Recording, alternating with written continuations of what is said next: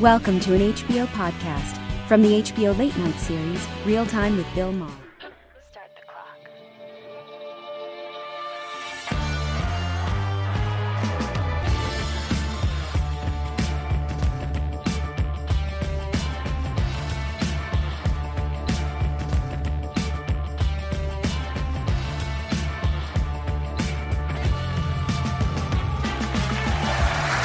Thank you. Please sit down. Thank you so much. I know why you're happy today. It's Memorial Day weekend. Cheering at home. Okay, well, I love Memorial Day. You know, I'm glad it's come because finally I get a chance to just kick back and hang around the house. You know, I do love, we all should love Memorial Day. It's when we remember the brave Americans who put their lives on the line to protect our way of life. I'm talking, of course, about the delivery people from Grubhub. But the big medical news this week is, remember hydroxychloroquine, the stuff that they were saying was going to be the big cure-all, and then they were like, no, this shit doesn't work, it's not for this, and then Trump now says he's on it. He's taking it. And not only that, he got mad at the Fox News anchor Neil Cavuto.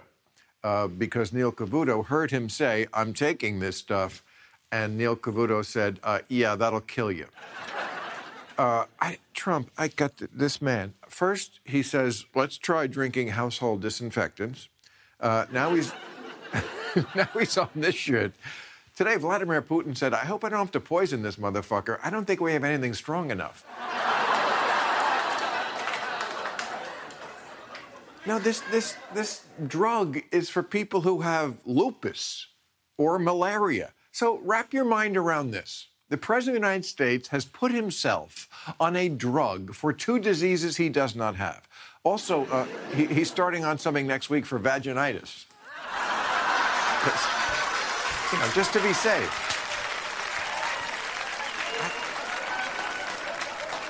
I don't get this Donald Trump. He's never had a drink. Never did pot, no drugs in college, but at the age of 73, Laura Ingraham comes by and says, hey, man, put this on your tongue. He's like, I'm all in.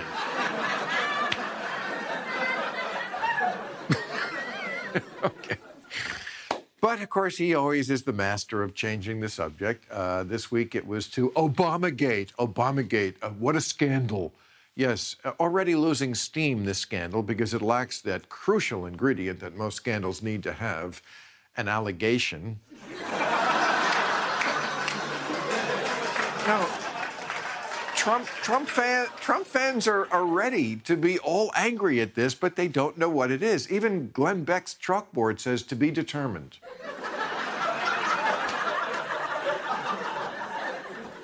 But, look, I guess the bright side of this is that all 50 states now are at least partially open. But again, no plan. No consistencies. It's the opposite of Afghanistan. We have no entrance strategy. The theme seems to be you can go out, but you can't have fun. What married people call date night.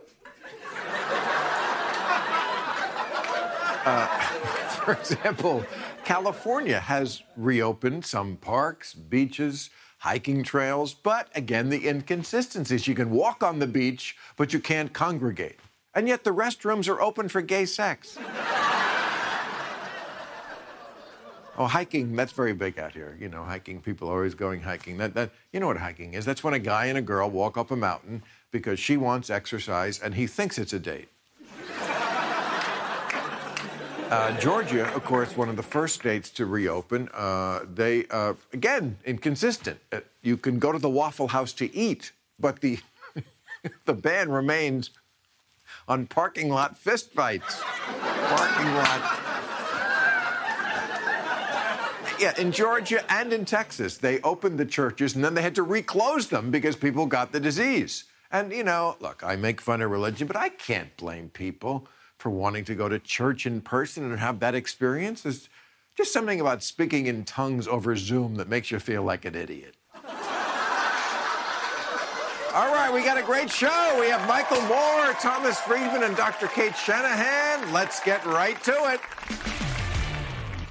Okay, he is the Pulitzer Prize-winning columnist for the New York Times and author of the #1 New York Times bestseller. Thank you for being late. Thomas Friedman is with us, I'm assuming from New York. And No, Bethesda, Maryland. Oh, okay. Your columns have been fantastic in these horrible times. Horrible times, great columns. Okay. And, of course, when I read them, I can't help but thinking of your seminal book, The World is Flat, and how you are the guy who really identified that issue, that we're all so interconnected.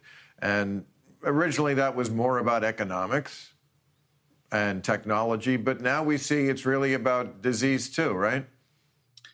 Yeah, I mean, basically, Bill, I've been looking back at the last 20 years, and what I realized, I've actually been covering one pandemic after another, but of a different kind. First, I covered a geopolitical pandemic called 9/11. Then I covered a financial pandemic called 2008. Now I'm covering a biological pandemic called COVID-19. And I'm probably about to cover a atmospheric pandemic called climate change. And the reason these are happening more often is because, one, the world is getting more greased, more tightly wound together through globalization, technology, air travel. Who knew that there were 50 flights from Wuhan direct to America, between December and March? Yeah. And at the same time, Bill, we're taking a lot of the buffers out of things that really created redundancy, stabilized systems, whether it was ultra greased supply chains or diversity. And then we're pushing things to the extreme. Jihadi radicals push them to the extreme around 9/11. Bankers pushed them to extreme around 2008. We pushed ecosystems to the extreme, ended up with bats in domestic food markets. We're pushing the climate to the extreme. And you put all these together, and the world isn't just flat now, it's increasingly frail by being so tightly together and at the same time pushing a lot of things to their limits and beyond. So I'm almost afraid to ask you about what your level of optimism is given that situation. I quoted you a couple of weeks ago on our show in your column when you said that America has been as dumb as we want to be. That really has been our policy, and it's true, not just the politicians, but all of us for a very long time, and now it's coming home to roost. And when I read the paper every day, all I see is, God, could we have fucked this up worse? We tried to save the hospitals, so now we're bankrupting them. Testing, other countries seem to be able to get that. The one lab Trump has been touting, 48% of the time it works. You could flip a coin and do it just as well. You know, if you had a pregnancy test that half the time was, well, I guess that's wrong, I am pregnant, I don't think we'd be using that. I mean, we are just so bad. And so how do you even begin to reverse this level of dysfunction? Well, it seems to me a couple things are going on, Bill, that we're one reaping what was sowed, not on your show, but on another network. We've lost our cognitive immunity. That's a term my friend Marina Gorbis from the Institute of the Future coined. We've lost our ability to sort out fact from fiction and science from science fiction. Because one, we have a network that's been in the business of making people angry and stupid. And at the same time, we have social networks, whether it's Facebook or Twitter or others, that are, look, these social networks are like open sewers. They're full of untreated, unfiltered information. They have diamonds and rubies and gold and gems, and they have toxic waste, rusty cans and broken glass. And if you don't have a population that has the filters to sort out one from the other, you get to where we are today. Then overlay on that, Bill, we're kind of caught between what I call breaking news and President Breaking Bad. On the one hand, we're just assaulted with breaking news. 24 kids in New York City have acquired an inflammatory disease post-COVID-19. But it's not put in any context. So you don't know, is that like 1 out of, 100,000? Is it 1 out of 1,000? But when you're constantly pounded with these breaking news stories, it's very hard to find your balance. And at the same time, then you have a president out there who basically is touting, ultraviolet light colonoscopies and Lysol enemas or hydrochloroquine that has been rejected by his own FDA. And between the two, Bill, it's become very hard, I think, for the average citizen to weigh the risks. When do I go out? When do I not go out? Do I send my kids back to school? Do I not? Because no one is shaping the conversation at the top the way a real president would be doing in such a crisis. And other leaders around the world have been. Right, and I'm glad you mentioned both sides, because Trump, we're straight up got a mad king. This has happened in history. You have a mad king. We have that now during a pandemic, but it's not like the other side has just all good information either. You wrote this, and I was glad you did. You said you're quoting Mother Nature, and you said Mother Nature says you need to get back in balance, and that starts with using the immune system that I endowed you with. That's actually a controversial statement in a lot of quarters.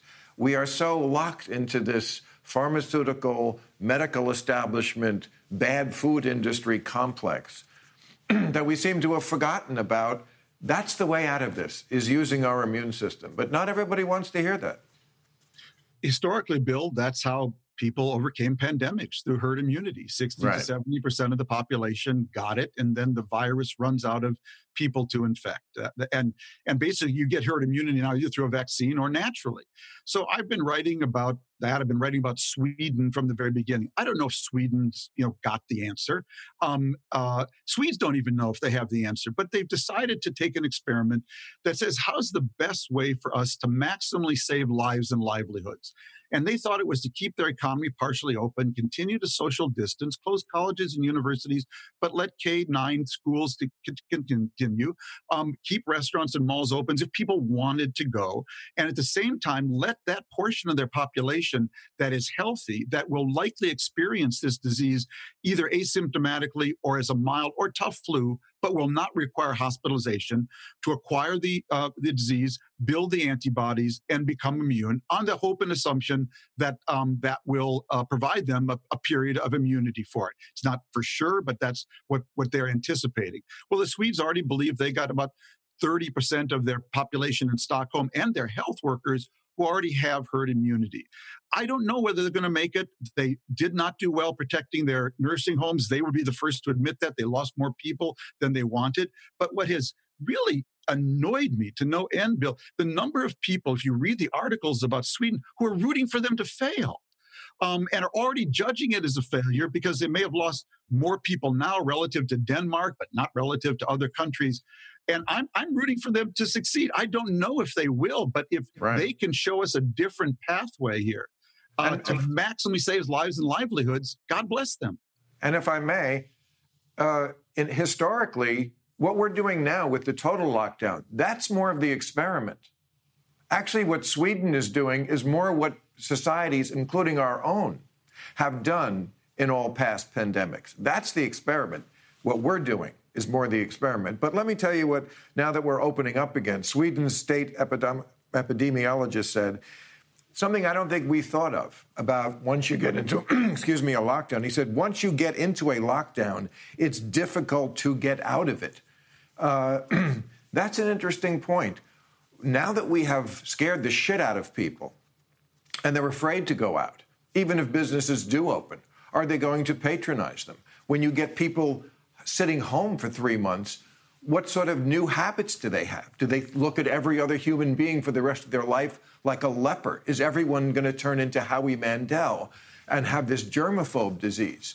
So I think that's a really interesting point. Once you get into it, it's kind of like a war. Easy to march in, hard to march out. Well, the reason we had to do that was because Trump, the leadership, was slow to react. And so we faced a position where if we didn't lock down, the hospitals would likely have been overwhelmed. But the problem with lockdowns is all they do is exhaust you. They actually do nothing vis-a-vis the virus. They just spread out the time of infection and hopefully make it so it doesn't overwhelm your hospital system. Early on, I wrote, quoting Dr. David Katz, that the idea should have been locked down for a very set period of time, and then on a risk-stratified basis, release into the workforce people who were likely to experience this disease, again, asymptomatically or as a mild flu, protect the most vulnerable, build herd immunity, and then sound the all clear once you have herd immunity. And we never had that conversation, Bill. One reason we didn't was in England, Boris Johnson wanted to do that. But a study by Imperial College that predicted massive numbers of deaths freaked him out. They ended up with locking down. And now what they've done is what we've all done. We've exhausted everybody. And we now face the prospect of a second wave down the road as everyone wants to come out and go to the bar and understandably mix together again. So what do we do if there is a second wave? You know, South Korea was very tough with tracing, testing. They did it all great. And then they did have a second wave. So it showed that even that didn't really work. Now that we have decimated so many industries, I mean, hospitals and colleges and the restaurants and retail, show business, you know, I don't know how many businesses you can destroy at once. I mean, you can keep putting people into a lifeboat, but eventually that makes the lifeboat sink. So what happens if there is a second wave in the fall? What would you think we should do? Well, I think what's going to happen by default, Bill, is that basically Trump has talked like we're being China, testing, tracing. We're actually acting, though, like we're going to be Sweden and go for herd immunity. We're preparing to do neither, though, actually, and we're talking like we're superior to both. And I think the rubber will meet the road in the fall if there is a second wave. And when you listen to Dr. Fauci, I mean, he's basically said there will be a second wave. And when you look at people, and this has been my argument right now, I so understand, I've understood from the beginning the need for people to save livelihoods as well as lives.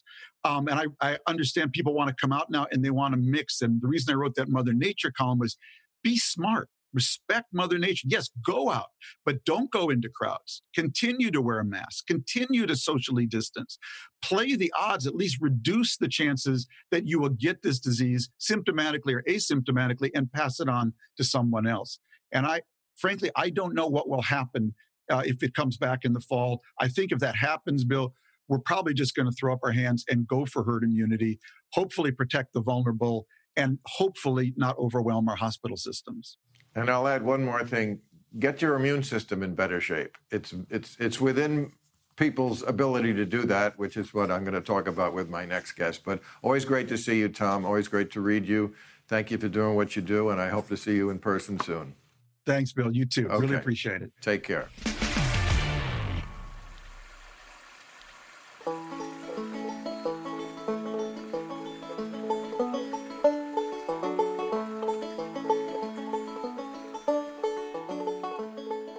Okay, my next guest is a family physician and best-selling author of The Fat Burn Fix. Please welcome Dr. Cate Shanahan to your homes. Hello there, Dr. Cate. Can I call you Dr. Cate? Yes, please. Okay, so I'm going to start with what we have in common. I think Cornell, right? Yeah. Okay. I went to biochemistry, studied biochemistry there. Biochemistry and genetics there at Cornell. I was in the cannabis cultivation program in the undergrad school. The other thing we have in common, I think, is food and thinking that food is very important to your health and thinking that America doesn't mention that enough. I know you were the nutritionist for the Lakers, right? Yes, for 6 years. Yes. I read in several sources recently that only 12% of Americans are metabolically healthy. Since that is your area of expertise, diet and metabolic health, what does that mean to be metabolically healthy or unhealthy? So there isn't even a standard definition for metabolism in the medical education. So that's just, I say this just to give you an idea of how far we are from recognizing what the connection between diet and health, because metabolism is that connection. So when people are metabolically healthy, we kind of generally understand it as you don't have diabetes and you are normal weight. And that's a good start. But we actually don't really define health in this country. So we don't define metabolic health. We do define metabolic disease, and we've got a few like common familiar diseases. Again, everybody knows that diabetes and obesity are associated with diet and have something to do with metabolism. But it turns out that the immune system hugely has to do, the health of your immune system and the ability of your body to fight off viruses like the coronavirus has to do hugely with your metabolism, because your metabolism determines whether or not your whether or not you're burning it, you're using energy efficiently, whether or not your body fat is the primary source of fuel for your body. And we're really running our bodies on the wrong fuel is the essence of it. Am I right? I mean, we certainly know sugar. I keep talking about sugar. It's the first thing I said when the crisis happened. Stop eating sugar. No one listened to me. Yes, well, sugar. There's and a lot also, of doctors who agree with that 100%. So we are still beating that drum. But the other fuel that is the wrong fuel is the kind of fat that we have in our body fat. And that's something that not enough people are aware of, and almost nobody's even talking about it. So when I say the kind of fat, I'm talking about where is your fat? Where did your fats come from?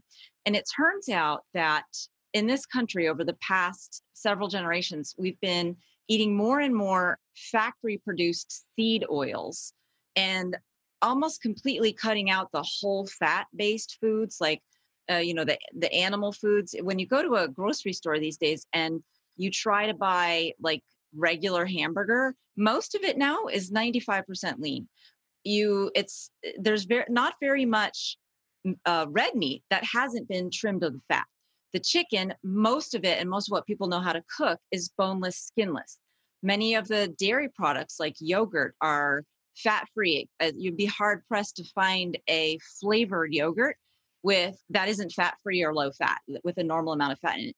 So we've taken all this fat that was part of food out of our diet, and we aren't eating any less fat. We're eating actually about the same amount of fat, which is between 30 and 50% of most people's diets is fat. And fat is not bad. I think, let me stop you there. I think people think fat equals I get fat. Fat is not what makes you fat. Sugar and carbs, which of course become sugar in the body, that's what makes you fat. People hear nowadays about the ketogenic diet. What's that? Ketogenic. That means run your body on fat. Fat is the most efficient fuel to run your body on, right? And you're saying we're eating the wrong kinds when we're talking about canola oil, right? We're talking about corn oil, soy oil, sunflower oil, things that they didn't have 50, 100 years ago. And we're conducting this massive experiment of running our body on the wrong fuel. It truly is an experiment, and nobody knows that they've been participating in it. That's the big problem. And so that's why I tell people, for the company that I work for, I've been telling people that the best thing that you can do to boost your immune system is to stop eating these seed oils. And when I first started working here, nobody knew what seed oils are, but I've got them trained now. There's 8 of them. I call them the hateful 8. And it's hard to memorize them, but I do have resources on my website that make it real easy when you're shopping to avoid these things. Well, I just mentioned the top 4, I think. And I think what people have to understand is that they're in everything, just like sugar is in everything. Just because you're not eating, cake doesn't mean you're not getting tons of sugar, because it's in salad dressing, it's in ketchup. It's in everything. And so are these oils that you're talking about. They are. And I think what people have to understand is, and I know they hate to hear this, but junk food is not just the junk food that we all think of as junk food. The supermarket is mostly shit. It's mostly shit that's not making you healthy. I know it sounds elitist because not everybody can go to Whole Foods. But you're not safe, though, at Whole Foods, Bill. A lot of people think that. They think that Whole Foods is looking out for them. But if you look at the salad dressings in Whole Foods, right, you're gonna have a hard time finding one that actually has olive oil. Even the ones that will say on the front made with olive oil, when you turn it around, olive oil's like listed after soy or canola or one of the other hateful 8 vegetable oils. Okay, so this is very important, I think. We have to, in order to get this country back moving again, end the fear. And the fear is not going to go away because, well, first of all, the media loves fear. And they're always finding, and I'm not saying it doesn't happen, they're finding younger people under 40, let's say, under 50, who die from coronavirus. And they do. Coronavirus, which often brings on something else, and I know you're going to talk about that. But what I read, so interesting that what you said, is that you're willing to stake your reputation, that anyone who is of the younger set who has died of this, it's not because they're unlucky. I think we have this idea that you just might get struck by lightning, the way coronavirus, the way you would get struck by lightning, and you are saying no. Anyone who dies from this, who is not a very elderly person, it's because they are metabolically unhealthy, because they don't even realize it. Maybe they're not obese. You're saying you don't have to be obese or have diabetes to have this sort of metabolic health. Could you explain that? Yes. So what's going on is that the virus itself is not actually what's killing the younger people. What's killing the younger people is the inflammation that comes when your immune system tries to get rid of the virus, but your body fat has been saturated with these highly unstable fatty acids that come from eating all these seed oils. And so that's what I would stake my reputation on is, you show me one person who's been avoiding these seed oils for 5 years, one person under 60, who's had a serious case of corona, where they were in the ICU or whether they died. And because I don't think there is one. What I'm saying is that the underlying conditions, like we've kind of got a few of them nailed, like the diabetes and fatty liver and even prediabetes. Most of the people who are like in the media and saying, I'm healthy, I don't understand why I got so sick with this thing. They either have prediabetes that hasn't been diagnosed, because more than half of people with prediabetes just aren't told by their doctor, or they might have fatty liver. But the underlying condition that underlies all these underlying conditions, including hypertension, including heartburn, is having body fat that's saturated with these unstable, inflammation-prone fatty acids from seed oils, from living on them, because we are living on them. And they just build up over years in our body fat and make it increasingly hyper-inflammatory. It's interesting the way we often demonize things, and health is very trendy. I don't know if people think of it that way, but it is. It's worse in the clothing industry sometimes. If we were doing this show in the 80s, it would be all about carbo up, get as many carbs in you as you can. I mean, 15 years ago, they were saying trans fats was what we should eat. That's margarine. Now they say, and I think it's the truth, those are the worst kind. I think this is what you're saying. And another thing they demonize, the sun, which you need sun, not too much, but yes, you need sun. It's not evil. Germs themselves, it is natural in the world to encounter germs. You actually need to.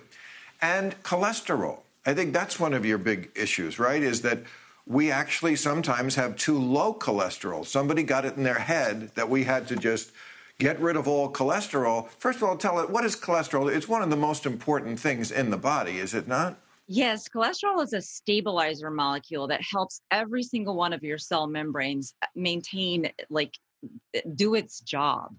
And cholesterol is a building block also for important hormones like cortisol and testosterone and estrogen.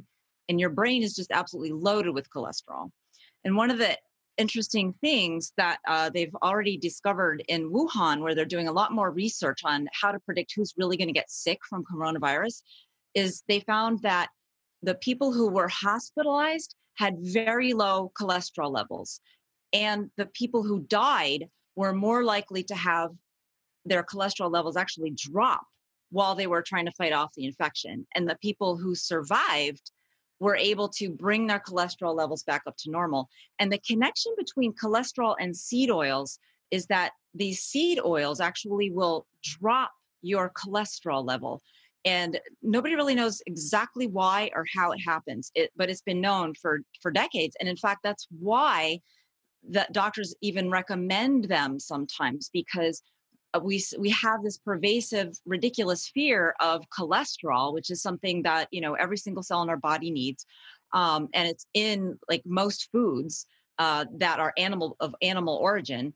Suddenly we have to drop our cholesterol by eating fats that came from seeds. And by the way, the only way we could extract them from seeds was by extremely harsh processing in a factory, which generates toxins that sit there in the bottle while it's on the shelf.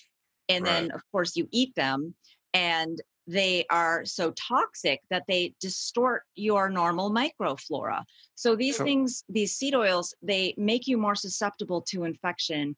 in numerous ways, starting with like where they enter your body. They actually they distort the microflora so that we have more of the pathogenic type of bacteria and fewer of the good type of bacteria that actually do play a role in fending off viruses, it seems. Okay, so I guess the bottom line is try to eat realer food. I know it's hard in this country. We stack the deck against people. We don't subsidize the right things. We don't seem to care. And, the people who make the cures for the bad food, I guess they're happy about it, too, the pharmaceutical industry sometimes. But we won't go into that. We got to go. I appreciate you coming on and explaining this to us. And I hope the people out there eat realer food. Thank you so much, Doctor. You're welcome. And Bill, if I may, I just want to, one thing we can do that's a positive from all of this is if we do change our diets, this horrible coronavirus makes us finally take our diet seriously. Right. We're taking a sad song and making it better. Okay. Thank you so much, Doc. Take care. Thank you. So I saw an article recently that I thought was pretty ridiculous because it was about how we haven't had any school shootings in the last 2 months. Yeah, because there's nobody in school. And LA is boasting with pride about how our air quality is better than ever, for obvious reasons. I saw a headline that said in New York, there hasn't been a pedestrian death in 58 days because no one is out. So I asked the staff to comb the local papers to see what other municipalities are saying about what they're proud of. Would you like to hear some? I'm sure you do. Okay, for example, in Tallahassee, it's been 46 days without someone on bath salts trying to fuck an alligator. Impressive. In New Orleans, they've gone 24 days without a topless chick falling off a balcony. In Mississippi, it's been 28 days without someone hooking up at their family reunion. In Seattle, they've gone 45 days since someone on a Prius ran over someone on a scooter. Seattle. Fire Island has gone 16 days without someone in an emergency room saying, I must have sat on it. I'm going to wait an extra beat for that laugh at home. In Venice Beach, right here in California, in LA, 52 days without a fight between a deadbeat with a lizard and a deadbeat with a parrot. Salt Lake City has gone 61 days since a Mormon got his necktie caught in a bicycle. On the Jersey Shore, it's been 60 days without a fight over what someone was looking at. And in San Francisco, it's been a record 5 weeks since a child has asked, Mommy, why does that lady have a beard? In Oklahoma, 34 days since someone tried to kill a spider with a blowtorch. And Tampa, Florida, 48 days without a junior high school kid getting blown by his teacher in a minivan. Okay, you know him. He is the Academy Award-winning filmmaker and host of the podcast Rumble with Michael Moore, my good friend, the icon, Michael Moore. Michael, how are you? Are you in that apartment of yours I know so well? Yes, I am in this New York City apartment that sits somewhere on top of a movie theater. I was on the main floor. So that's that sad. Makes it convenient. But it's closed, so I can't go see any movies. Oh, of course. What isn't? I hope you're getting out a little now that we're opening up. Yes, I've gotten out a little bit, but I really have been pretty much confined. This is day, I don't even know what, day 72, I think. I don't know what day it is. So, but I'm lucky. I have a narrow deck outside the window, the door, and so I've been going out there and walking a mile or two every day. But it looks, I'm sure, very ridiculous to the buildings, the apartments across the street or whatever, that there's this guy just walking back and forth like prison for no reason. I look like who was that guy, the mob guy in the village? Jimmy the Chin. Yeah. Remember, he walked around in the road. In his bathrobe. That's all that's missing from this. It looks like a crazy guy walking a deck. I wanted to ask you about the politics of this state we're in right now, because there's a new poll came out today that said Biden leading Trump nationally by 11, but CNN reported last week that he was actually losing in the battleground states that will determine the election. I thought this was an interesting demographic, that Biden is killing Trump in the demographic of people who hate them both. I'm not kidding about that, so that's good. That's the kind of enthusiasm we need. But as someone like me who was last time out kind of worried that Trump would win, and you predicted he would, what's your crystal ball saying now? Because I would have thought a president who handled this crisis the way Trump had would be in the teens, and he's in the mid-40s. Oh, yeah. No, he's going to do well. He will do. He hasn't lost any of his support. He will do well, and none of us should take him for granted.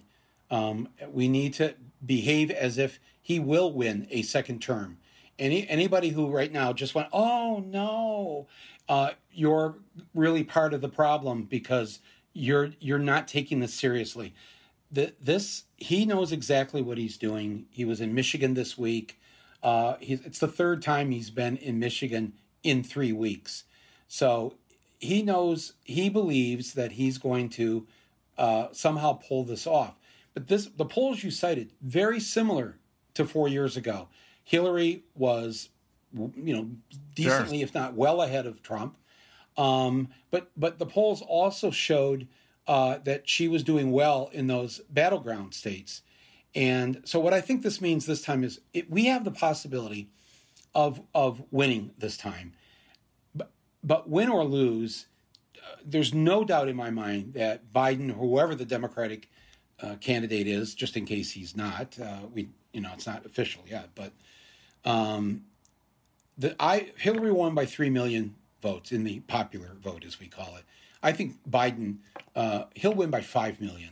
I think a lot of people are going to come out that stayed home mistakenly last time. They're going to come out this time.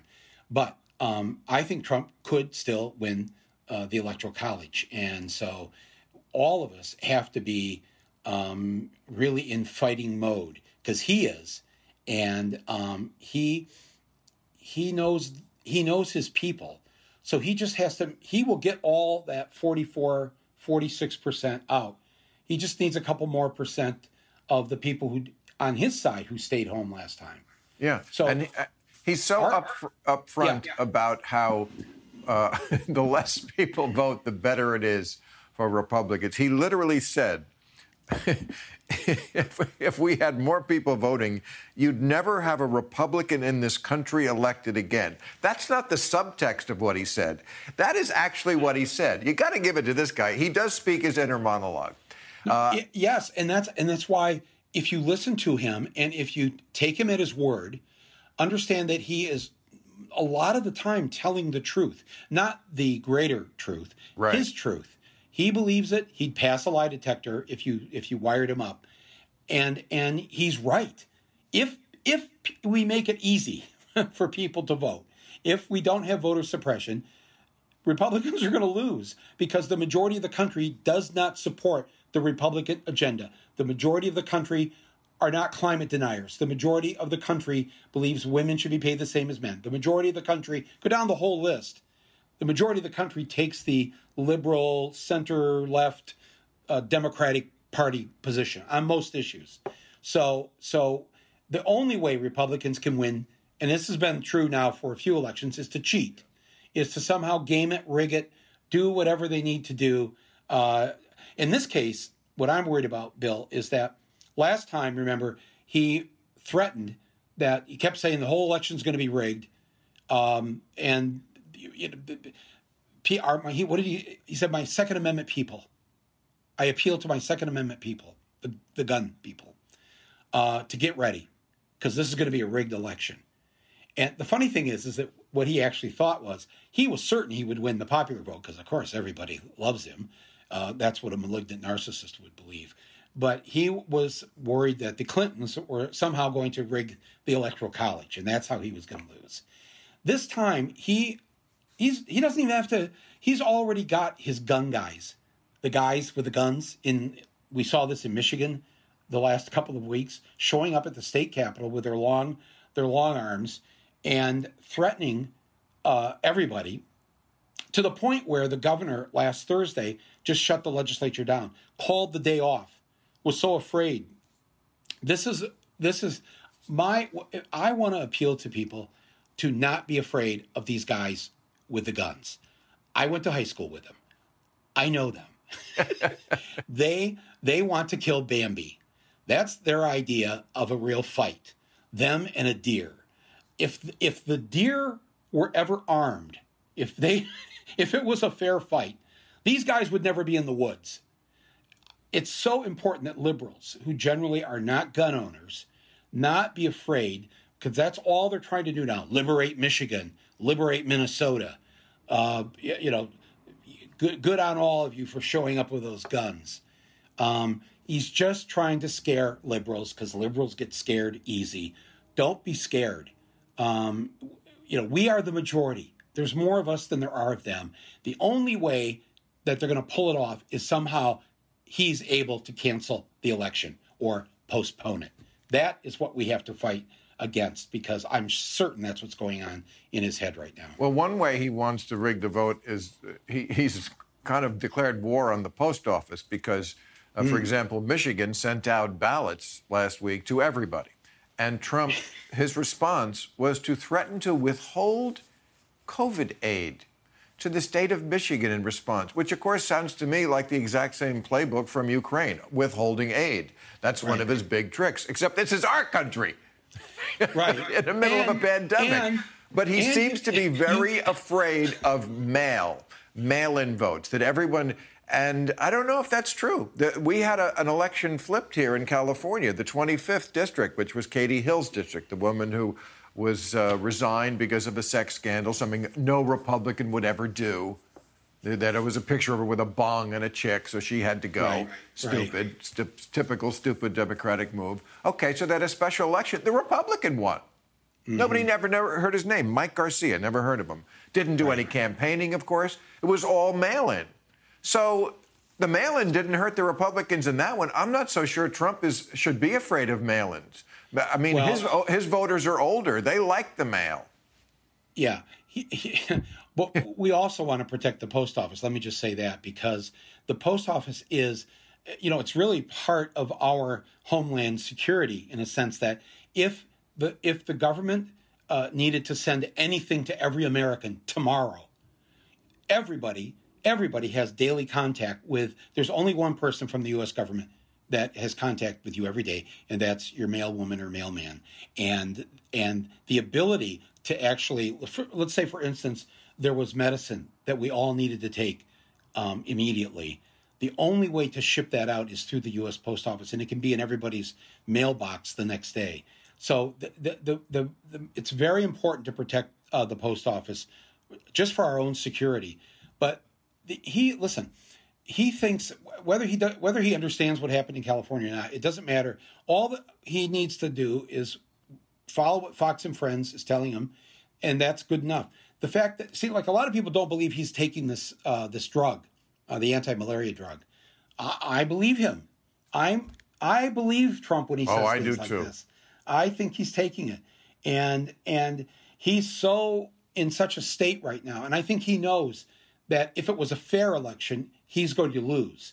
So he's got to do whatever he can to gin this up in whatever way to make sure that doesn't happen. And going after Michigan, a state that voted for him, makes, again, no sense. But what he's really mad at in Michigan, that woman, as he calls her, the governor, what happened after 2 years of Trump in the 2018 election, the people of Michigan threw out all the top Republicans and voted in the top 4 people that run the state of Michigan. The governor's a woman. The lieutenant governor is black. There's a lesbian who's the attorney general, and a single mom is the secretary of state. That's who runs Michigan. There's not a single white guy anywhere in there. And I think he doesn't like to deal with that. He doesn't. I don't understand what it is with him and women, but boy, that's worse than anything, that he has to deal with these women in Michigan. And, I hope he gets his comeuppance for it. But that will only happen if people do their job. And let me say this. It's really incumbent upon Biden here. People like you and I, you and I are not going to, we can go on TV and say, hey, everybody, get out there and vote. that's not how it's going to happen. Biden has got to inspire people to get out and vote. Tell them what you're going to do for them. Use this pandemic to show all the things that have been exposed about how this society of ours runs and how awful and deadly Trump has been. When we're at this point, we're almost at 100,000 dead Americans. All of this could have been not prevented, but not this many people needed to die. No, not at all. So let me ask you about him going away, what I call my issue. It's the thing I can't seem to let go of, and have been trying to get people. And I think is your issue the lack of belief in a deity, or is that that was my old issue. That's the old. So for the new issue for the last 4 years, it's been he's not going to lose. He's not going to leave, even if he loses. He's not going to leave. I'd like to present this as evidence a little. They asked Jared Kushner last week, Time Magazine did, about November 3rd, which is Election Day, and the election happening on that day. And he said, I'm not sure I can commit one way or another. Right now, that's the plan. Now, he later retracted that and blamed the error on being an overwhelmed dipshit who has no business in being in government. But he did say that. I think it's indicative. You mentioned how Trump was railing about it's rigged, and that was about an election he won.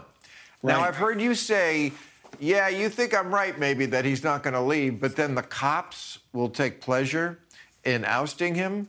Have you ever seen him in front of cops? It's like James Brown at the Apollo. No. The cops across America love him, okay? It's the cops in D.C. First of all, the D.C. police force is mostly black. So right there, he's got to hope that the African-American police force in D.C. is going to protect him when he says, I'm not leaving, even though... But it's up to them to oust him? And the FBI, how about the FBI? He's pissed all over the FBI, the CIA, the people at the Pentagon. I mean, he's created a lot of animosity. But look at all the other people he's pissed on. You cannot name a senator, starting with Lindsey Graham, who he hasn't said horrible things about, somehow they still wind up being his allies. Okay, well, listen, if that's the case, if the police don't do their job, there's you and me, Bill. I mean, you and I are going to go there. At least I'm inviting you to come with me. But we are going to go there, and I think we can get thousands, millions of Americans to show up and escort him in the best eviction ever that has taken place in the United States and remove him from that building. Okay. He's not staying. I mean, everybody watching this right now, we all agree on that, right? We're not just going to sit back and take that after he loses and then says he's not going to leave. Again, but you talk about, and I have talked about, him calling on his Second Amendment friends. Do you think they're not going to be there when we show up there? I think if it didn't turn violent, it would be a great ending to a Michael Moore movie. But I think it's going to be a different kind of movie because, again, we are not going to be the only ones in the streets when he is saying this was rigged and I shouldn't go. I would hope that these guys I went to high school with their big guns, that they know better. They can see the end game of this.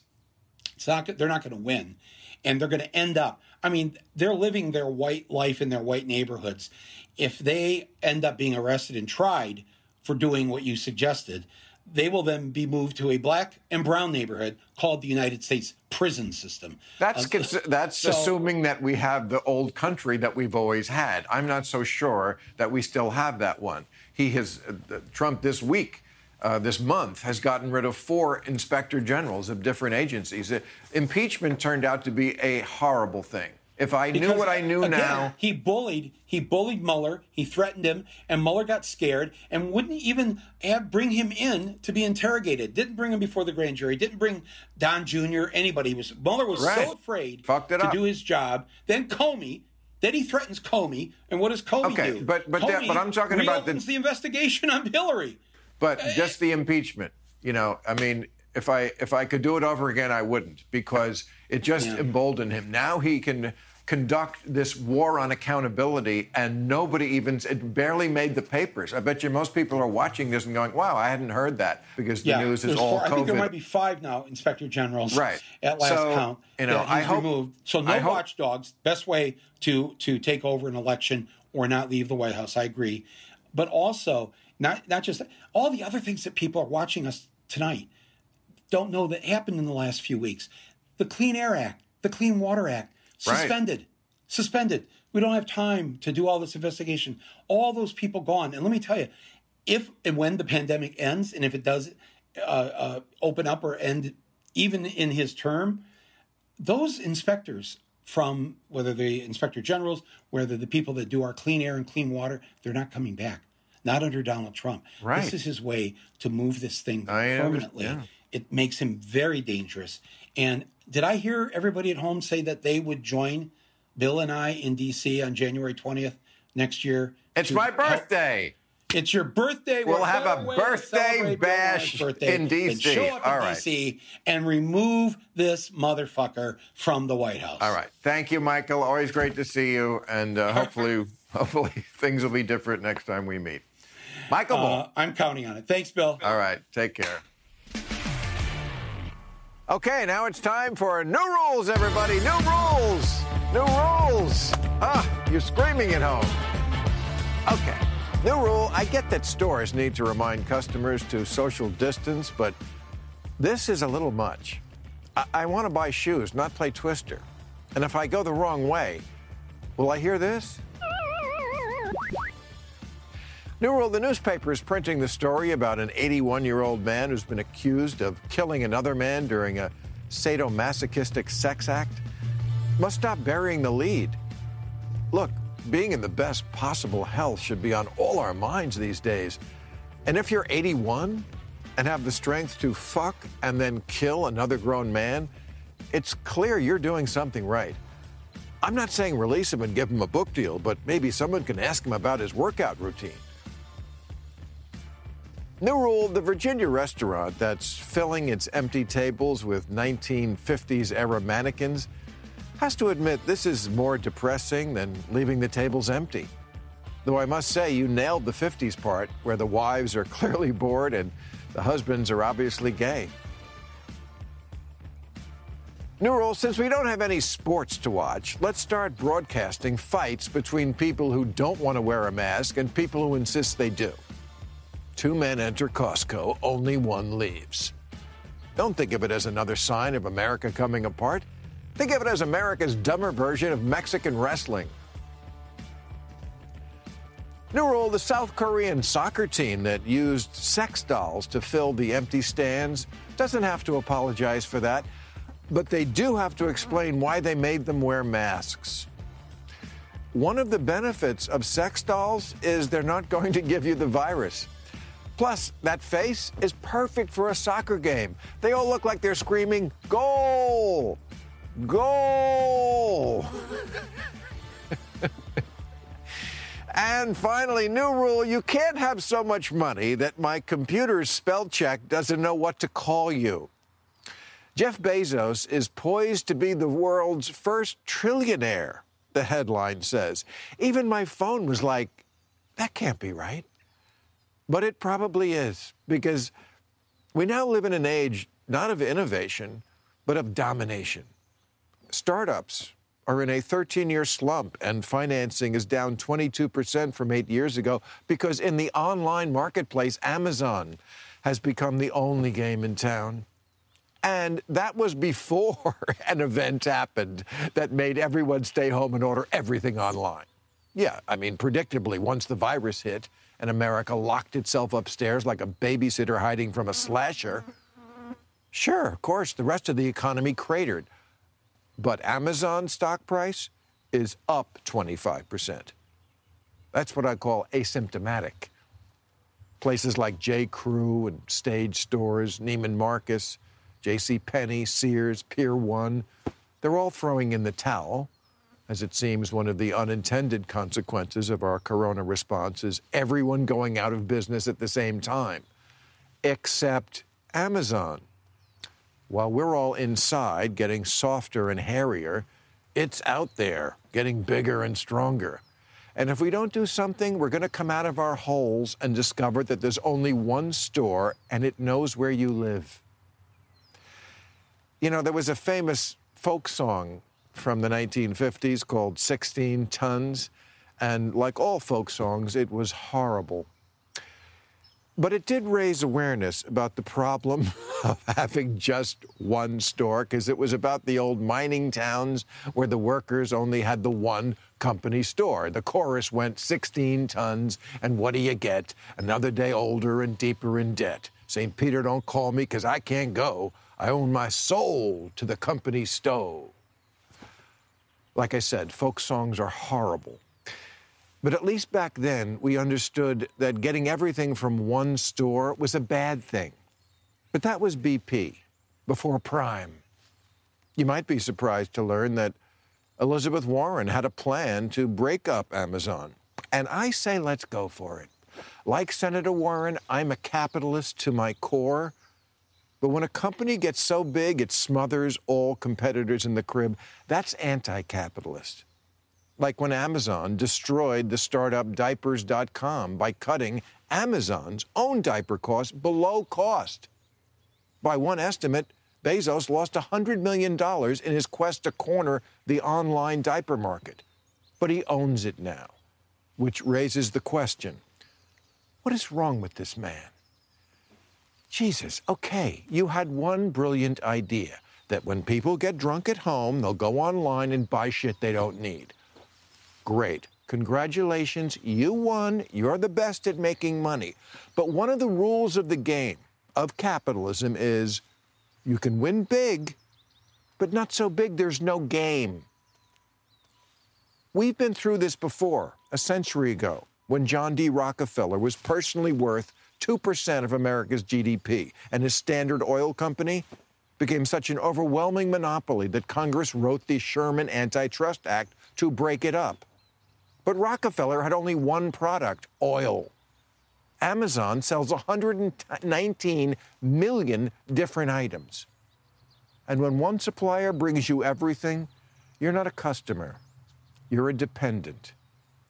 And look, I use Amazon, of course, everyone does. I'm not saying Amazon is pure, unadulterated evil.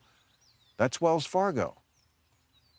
But Amazon does prey upon the Achilles heel of the American character. We will sell our soul for convenience. Liberals are supposed to be environmentalists. They must notice how wrong it is for us to do so much of our shopping in such a wasteful, piggish manner. Does anyone really need a grill cover to get to you overnight and in a separate box from something you ordered the day before from the same warehouse? When I was a kid, getting a package was a rare event. Now kids think the UPS man is their dad. Why do socks need a protective air cushion? I'm going to shove my foot in it and stomp on it all day.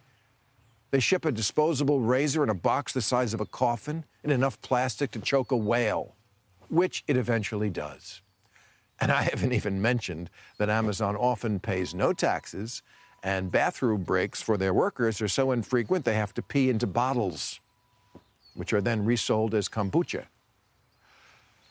Maybe this is just the hunter-gatherer in me speaking, but someday I hope to leave the cave again, and I'm going to want to shop somewhere in person. So this weekend, be a hero and go out to an actual store and patronize some other business besides Amazon. And let's see if we can't get America back on its feet again, because we're looking pretty raggedy. And you know the old saying, if the shoe fits, you probably didn't get it online. Okay, that's our show. I want to thank my guests, Thomas Friedman, Dr. Cate Shanahan, and Michael Moore. Will be back next week, someday from the studio, probably from my backyard. Thank you, folks. Catch all new episodes of Real Time with Bill Maher every Friday night at 10, or watch him anytime on HBO On Demand. For more information, log on to HBO.com.